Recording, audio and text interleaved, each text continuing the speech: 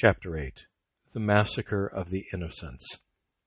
Herod still waited for the return of the wise men, and finally, when he gave up hope of seeing them again, he grew very angry, for he realized that without their aid he could not find the child king, whose birth the Magi had announced to him, and whose coming he greatly feared would deprive him of his kingdom.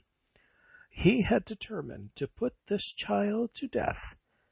But how could he accomplish this evil deed, not knowing where he dwelt?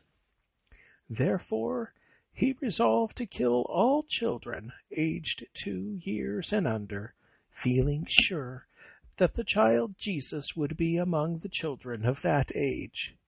So this cruel king ordered his soldiers, who were as wicked as he, to go to Bethlehem, sword in hand, and massacre all children of tender years. Lewis. What a horrible man! How terrible! The poor parents must have cried as much as their little ones. Grandma. They certainly did. And I must tell you that a long time before this event happened, a prophet named Jeremiah. Lewis. And what is a prophet? Grandma.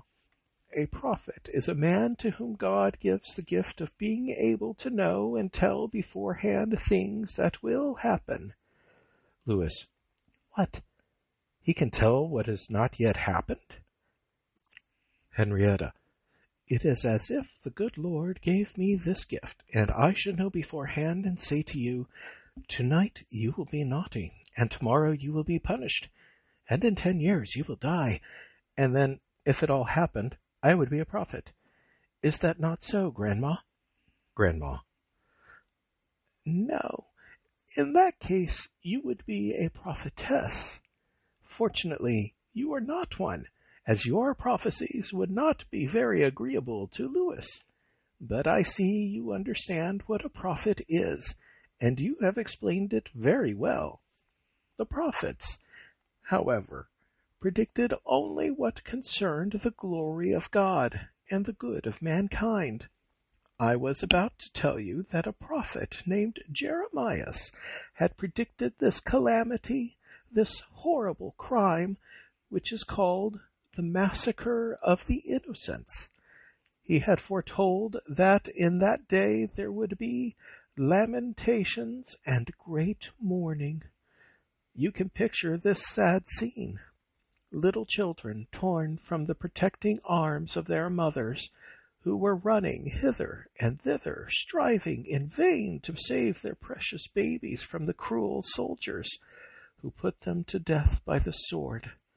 Thus perished in one day many children in Bethlehem and the surrounding country.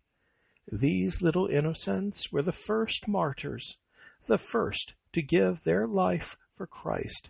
And we celebrate their feast after Christmas on December the 28th.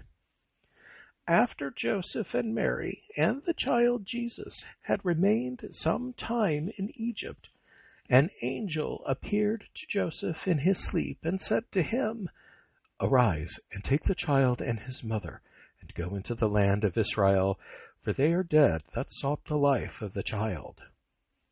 Jack. Did Herod repent before he died? Grandma. No. He died as he had lived, a wicked king. Joseph, who never hesitated for a moment to obey the commands of God, took the child and his mother and set out at once for Judea. On the journey, he learnt that Archelaus, son of Herod, had been made king at his father's death, and being afraid, Joseph retired into the province of Galilee, to a city called Nazareth. That Jesus should live in Nazareth had also been predicted by the prophets. And now, children, I shall tell you how the child Jesus was lost in Jerusalem. Paul. Why? Who lost the child Jesus? Grandma. I shall tell you of this the next time we meet.